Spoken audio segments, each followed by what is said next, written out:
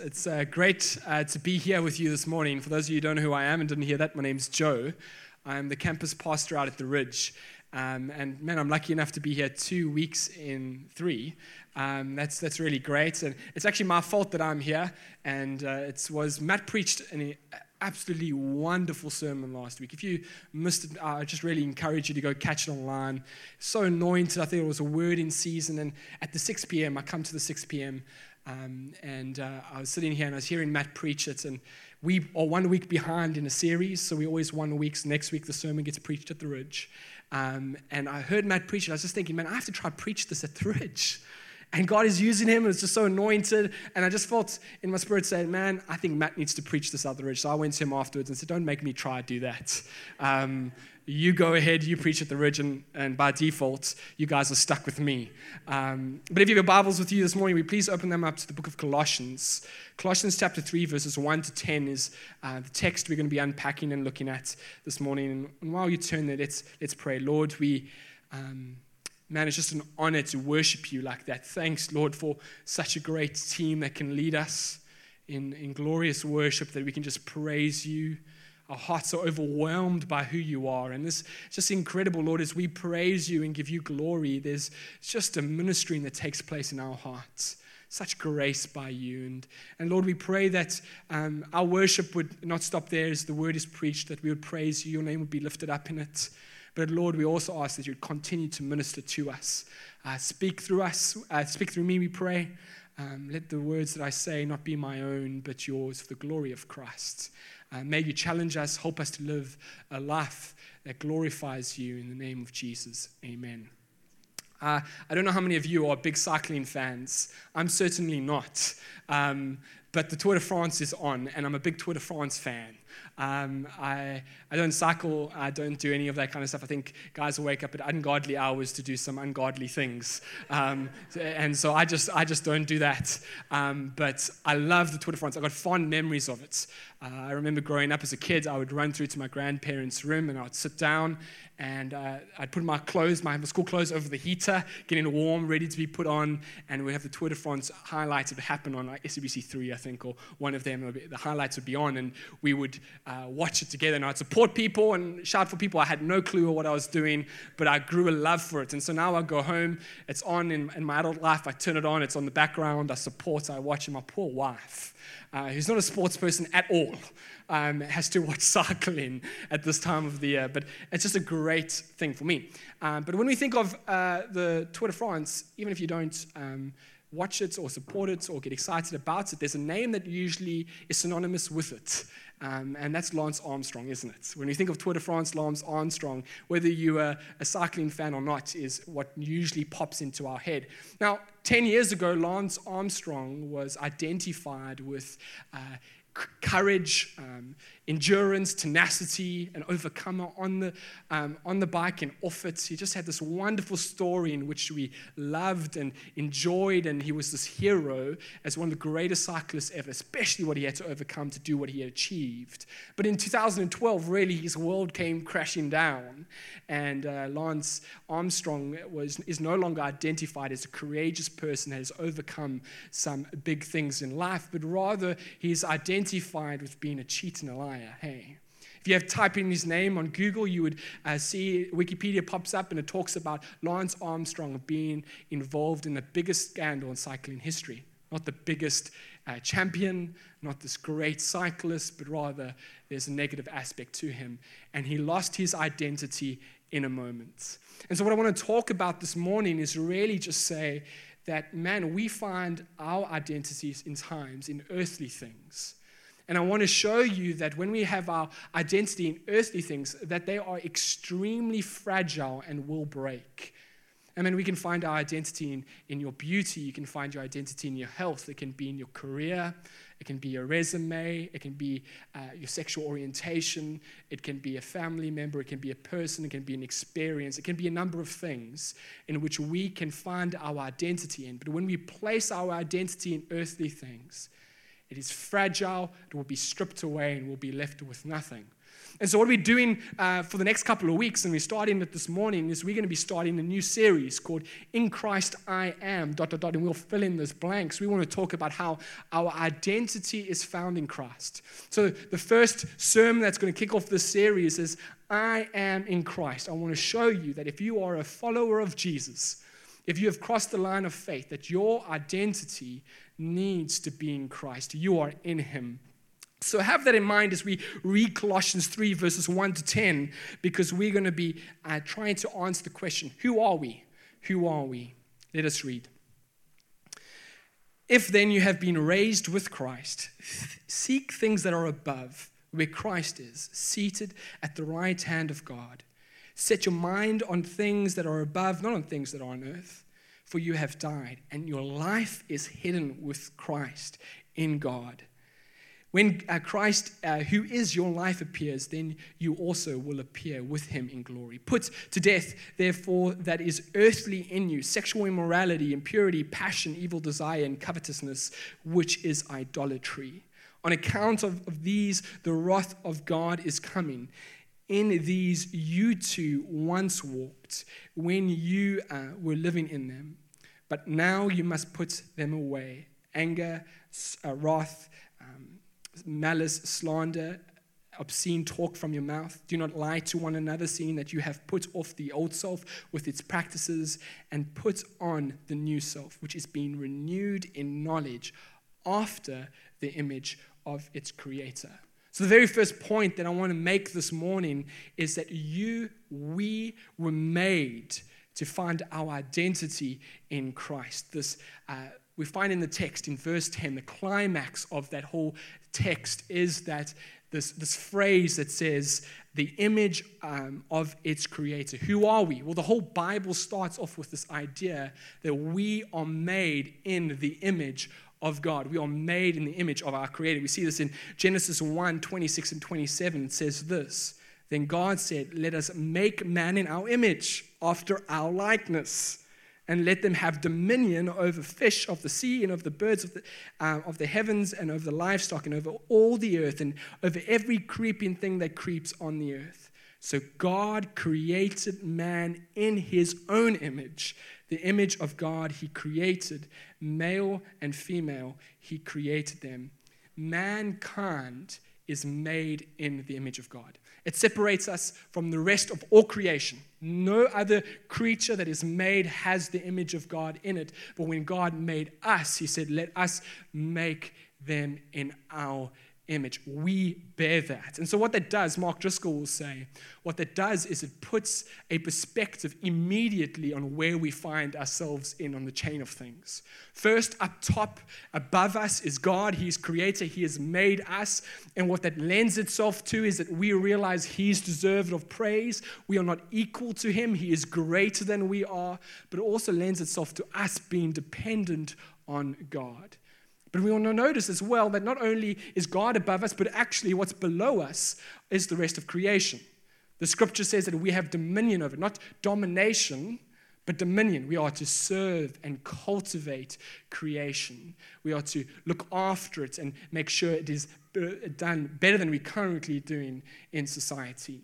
But what we realize is that when we understand that we are above creation, it gives us a sense of dignity, and it gives us a sense of responsibility. So immediately knowing that we are made in the image of God helps us to put things into a good perspective. God is above us. He deserves to be worshipped and followed. Creation is below us, but it gives us a sense of dignity, sense of responsibility. We are important. And when we understand that all of humanity is made in the image of God, it encourages us to seek after, to love, to be kind to all peoples regardless of their past. That every human has a value. It does not matter the actions that they have done because they have been made by God in their image. And this has been an encouragement for many to go after and love out the most maligned and marginalized of all society. I mean, we heard this morning how there's a women's prison ministry that's taking place. People who have done horrible things, man, they are valued by God because they are made in His image. And so what we are to do is to pursue after them, to care for them, to love out. This helps us when we get that. But what do we mean by being made in the image of God? Well, it means two things. It means, one, we are to mirror him. To reflect him. We are his image. We are to show the world as humans that we are to show his character. So we reflect his kindness, his goodness, his trustworthiness, his honesty, all the characteristics of God. We ought to reflect that in who we are. But it also means that if we are made in his image, that's where our identity lies. Our identity needs to be found in him. Because if we don't understand that our identity as human beings being made in his image is found in God, and we try to find it in other things, life and its purpose and what it's meant to be about, what it's all about is going to be lost on us.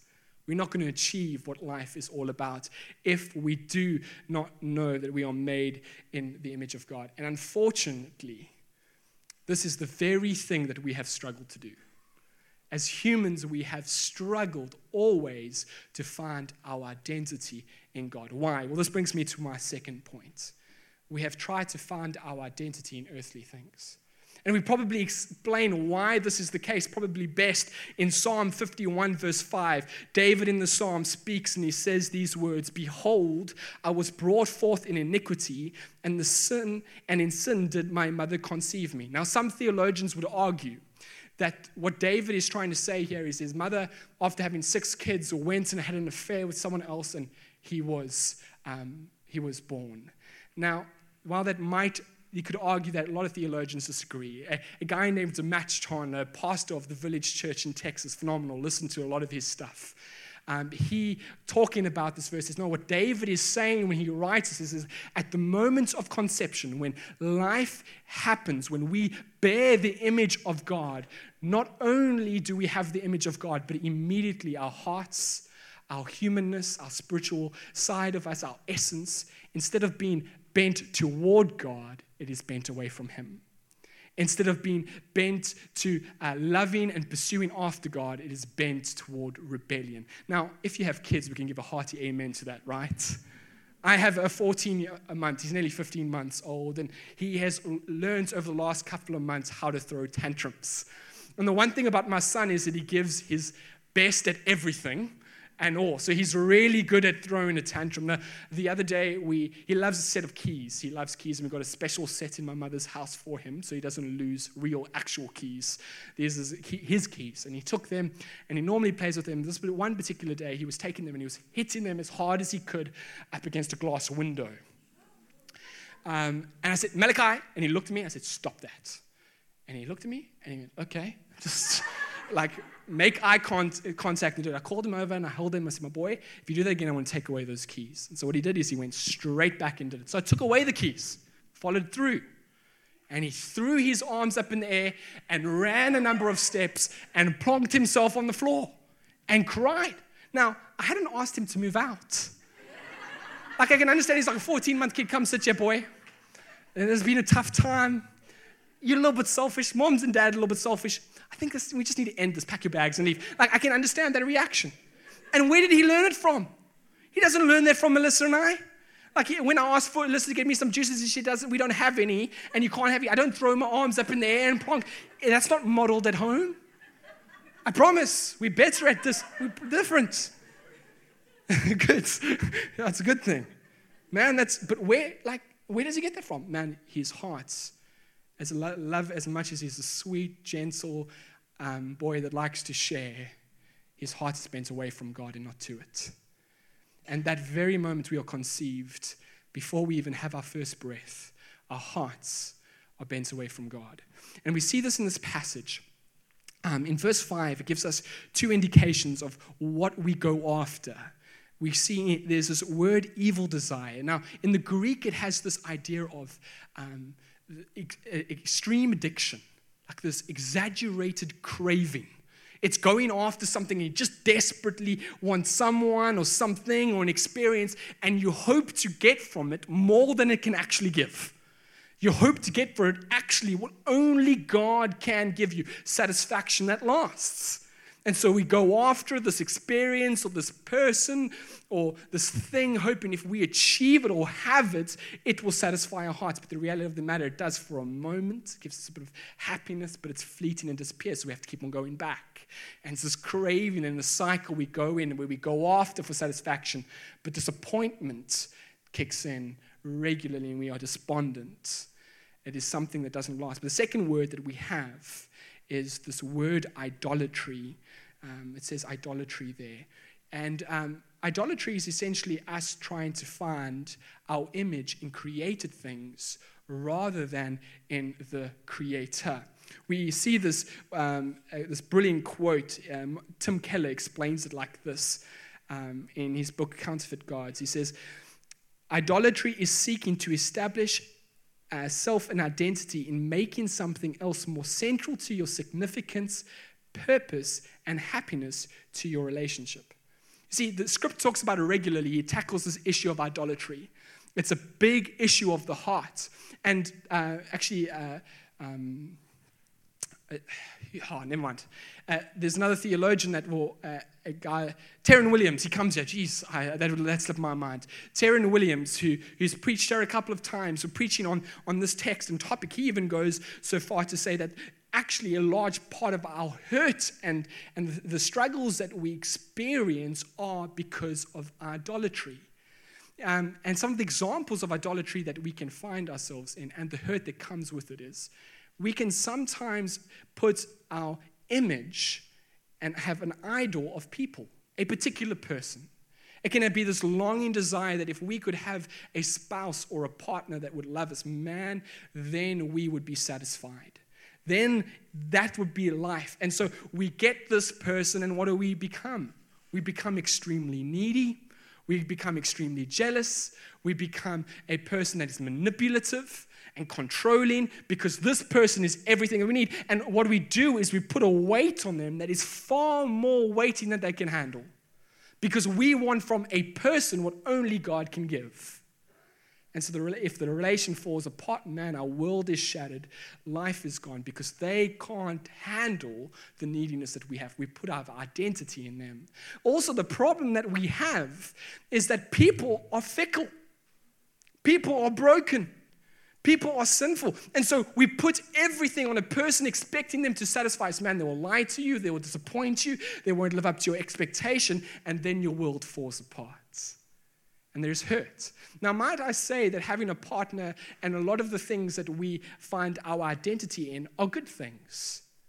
They're good things given to us by God and His grace. Man, having community in a relationship is a wonderful thing to have. But when we take a good thing and make it God, it becomes a bad thing. And a lot of the things that we think, oh man, this is good. No, but you've made it something it is not. It can be, in people, can be a group of people, a tribe that we associate ourselves with. This tribe can be something along the lines of our culture or race. It can be a school, something as simple as that, or a sports team that we follow. It can be our sexual orientation. It can be our wealth and standing in society. It can be the political party in which we follow. This tribe in which we associate with can become an idol in our lives. And when it does, the problem is it becomes an us versus them mentality. We the best, not them. This is where racism stems from. It's us versus them. And the hostility comes out of that. And we become angry and hateful towards the other group, whatever it might be. And their sin creeps through the door. And we become horrible. And so we need to watch out for this thing of idolatry. It can also take place in things like possessions and money, quite obvious. We can find our identity in that. And the problem with that is that's where our value lies. Not just the amount of money we've got in our pocket, but how we feel as worth as a person lies with a possession we have. If we have lots, man, then we can feel valuable. And this is not a rich person thing or a poor person thing. This is a person thing across all we find our value in things. The problem is that we can become smug when we have more than everyone else. We can find high value because someone else has less than us, but when somebody has more than us, man, then we feel like we are not valued enough. We are not good enough like that person is.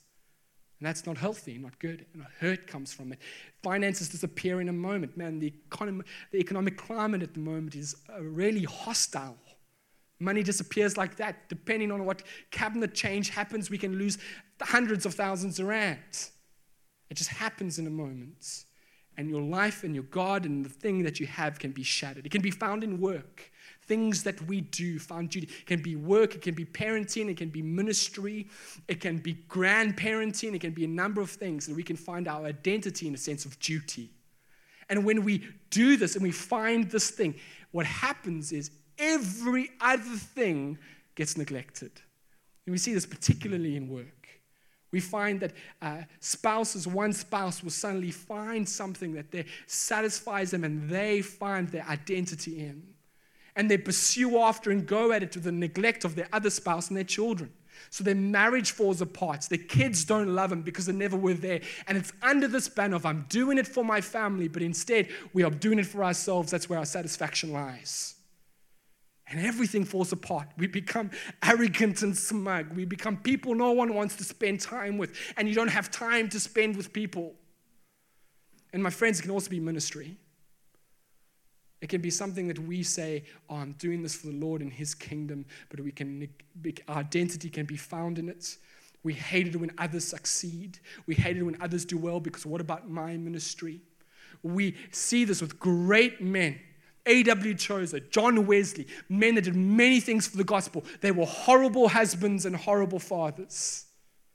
They neglected them under this banner of ministry. And hurts and pain comes when we make earthly things what they should not be and we place our identity in them. It should not be the case. But the problem is our hearts are bent that way. And so we know we should not find our identity in these things. What do? We keep on running back. We get hurt by it, but we keep on going back. So what's the solution? And this brings me to my next point. God offers a new identity in Christ. The gospel solution is only one solution, and that is Jesus. We see this in verse 9 and 10. Paul says, put off the old self. Having put off the old self, you have put on a new self. Paul calls us to remember who we are. I want you to notice it is a past tense thing that he's talking about. Having put it off, you have put on. Is an action that you have already taken.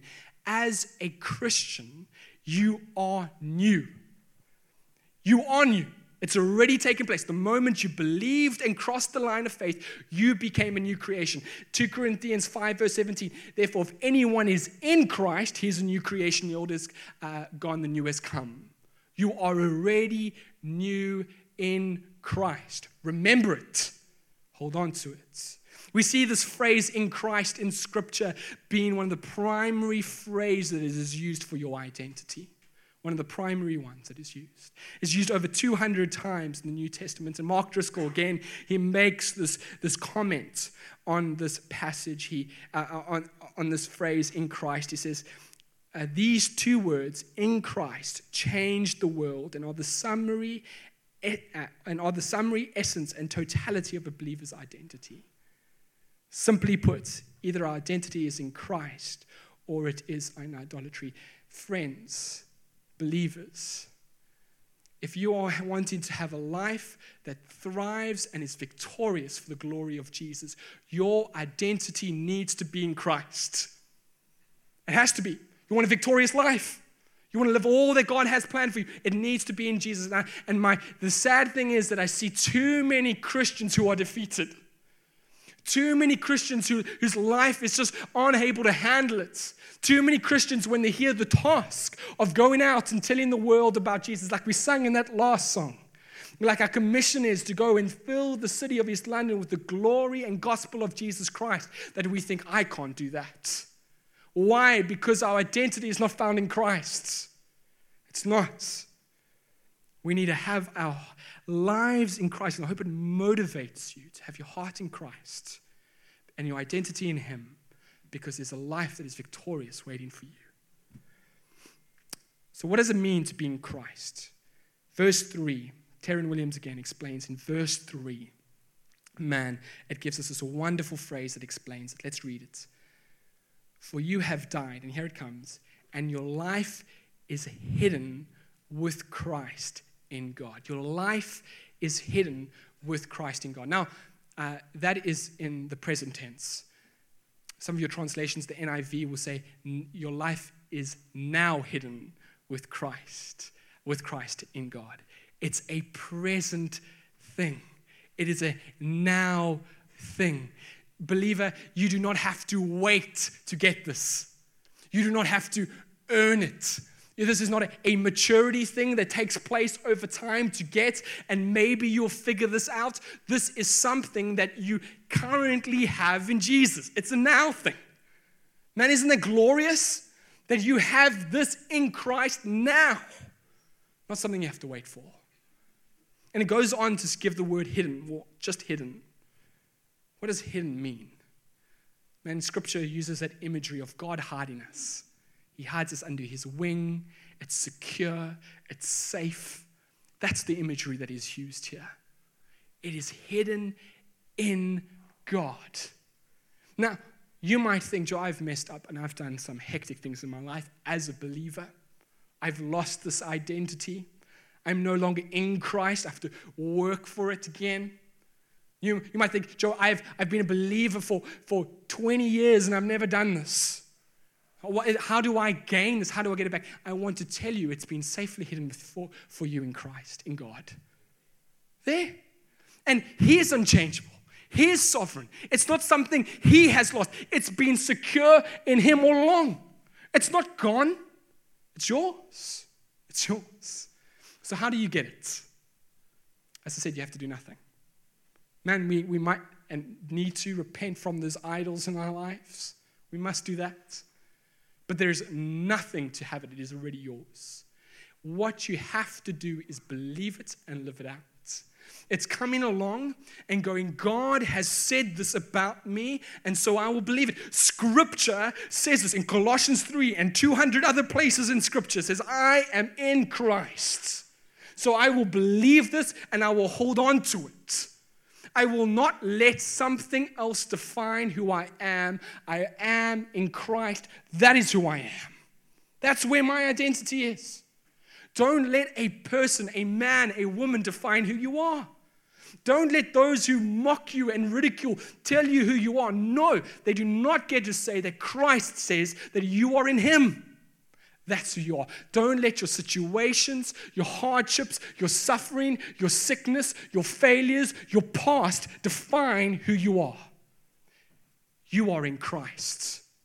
Believer, this is who you are. Your identity is in him. When Satan comes and tempts you to despair and tells you to look at your past and say, look what you have done, this is who you are. You say, no, I am a new creation. I am in Christ. This is who I am. And we need to live from it. Memorize this verse. Let it meditate on your heart. Meditate on it. Think of it. And when that person comes and says something that's not true about you, make sure you keep this in your heart and meditate and say, no, I am in Christ. When you feel tempted to find possession in a duty, say, no, identity in a duty, say, no, this is not me. I am in Christ. I am not defined by this. I am not defined by that. I am in Jesus. Let that sink in your hearts. And when we get this is my final point. And when we get this, church, man, living out this new identity will transform our lives. We will be changed. We won't be cowards. We won't be fearful. We will live in the boldness of the glory of Christ because we are in him. We see this in verse 7 to verse 10. We see this radical change that has taken place. We see that Paul says, you were like this. These are the things that you did do. But now that you know who you are in Jesus, you don't do those things anymore. Don't live like that. Live like this. We live like this. And the thing is, if we don't know who we are, we can never live who we are, right? I mean, that's obvious. If we don't know who we are, we can't live it out. But the moment we know who we are, man, then we can start living it out. We see this there's this brilliant, amazing quote by a guy named Neil Anderson. He says this. He says it better than I can. He says, "It's been my observation that almost every struggling and defeated Christian has one thing in common. They don't know who they are in Christ or what it means to be a child of God." You see, it is not how we live that determines who we are. It's knowing who we are that determines how we live. Let me say that again. You see, it is not how we live that determines who we are. It is knowing who we are that determines how we live. And my hope for this series is that now we know that we are in Christ, we can start grappling with some of the wonderful truths of Scripture of who we are in Jesus. That we are this and we are that because of the glory of Christ, and we can live it out. And so the series we're going to be going, in Christ I am, ... And we're going to be filling in those blanks so that we might live in all that we are for the glory of Jesus. Here's an example. We won't touch on this one again during the week, but here's just a brief example. In Christ, I am a saint. Now, not take the Catholic definition of saint out. We're talking about what the New Testament term, what it means is a holy one in Christ. We are a holy one in Christ. What's interesting is if you do a study of the New Testament, like a word study, you will find that over 200 times a Christian is called a saint, a righteous one, or holy one. But if you had to do a study of the word sinner, it is mentioned over 200 times in the New Testament. It is almost always referring to anyone else other than a believer. So what does that mean? Does that mean we as believers and as Christians are morally superior than to the non-Christians? Of course not. That's not the gospel, right? The gospel says that we've all fallen short of the glory of God. We all are just as equally in need of the grace of our Savior, Jesus Christ. And we, by the grace of God, unmeritedly have been saved, not because we are any better than anyone else. Does it mean we don't get tempted? No, I've been tempted this morning. I probably, as talking about temptation, I'm going to feel like I'm going to get tempted. Leave today, I'll be tempted. Later on tonight, I'll be tempted. On the way home, I'll be tempted. And for the rest of the week, I'll be tempted. We as believers get tempted. But what it means is this glorious truth that when God looks at you as a person who has crossed the line of faith and is a follower of Jesus, He no longer defines you by your sin, but defines you by the righteousness of Christ. When He looks at you, your identity is hidden in Jesus. You are in Christ. And so what that means for us is that we are not sinners that sometimes get it right in the eyes of God, but rather that we are saints that sometimes get it wrong. Subtle, but man, if we can get this, it helps us fight sin. Because if I think I'm a sinner that barely gets it right, this is my identity. I am this thing that when sin and temptation comes its way, I feel defeated already. I'm not capable. I'm not able to overcome this. I am already a sinner that can't do anything. And so we sin far more often. But when I go, no, I am a saint. This is how God sees me. I am righteous in Christ. That when sin comes its way and it comes knocking on its door, I say, you are beneath me. You are beneath me. Oh man, we mess up. We do. And we sin. We do. But that sin never defines you. What defines you is that you are in Christ, who has saved you from that sin. And you are a new creation, a saint. Isn't that glorious? Oh, wonderful. It changes the way we live. There's so much more that we have that I feel if we get this, man, we will be on mission doing much for the glory of Jesus, living lives that are victorious and living lives that are thriving. Man, doesn't mean life is not easy. Man, we're going to mean it's going to be difficult. Oh, but whatever, bring it on. As we sung, our God is victorious. He is one. May I say to you, Christian, who's swimming in sin and enjoying it, it's beneath you. It's beneath you. You're far more valuable and worth more. Get out of it. Man, there is a life that is satisfying in Christ. May I say to the non-Christian, this is not because we have deserved it or because we've done a jig and a dance, because we've done some ritual and sung a few hymns and songs in a special way. Man, this is given to us purely because of the work that Jesus Christ did on the cross for us. He has died for us and he has set us free so that we are in him and we are satisfied in him. But the beauty of the gospel is not just for us, it's for you as well. The call of the gospel is to come to him and enjoy it. Man, the things that you are trying to find your identity in, the satisfaction that you're trying to find in people, in experiences, in things, man, you know it in your depth of your heart that you're not satisfied because you keep on needing more and other things and desiring to go after it. It does not satisfy. Friend, I want to tell you that it's an offer for you to find true satisfaction, and it's Jesus waiting for you. And all you have to do is come and ask him to forgive you of your sin and find your identity, and immediately you will have a jump start on most of us in this room. You will have a life in Christ, living in that identity. Scandalous grace be given to you. And we're going to pray. So would you just bow your heads? Would you just do some work with the Lord? Maybe you're just needing him to just identify some things in your heart. Maybe you're just going, Lord, I need to be in you, and I've been trying to find it in this person or in this thing or this experience or this work. Ask forgiveness for that. Ask the Holy Spirit to do a work in you, to believe this truth that Scripture has spoken over you. Maybe you don't know Christ. And you're going, I need something like that. Things that I've been going after have left me hurting. Man, I'd love to talk to you. And so if that's you and you're feeling I need Christ, would you just pop up your hand this morning? I just want to pray for you.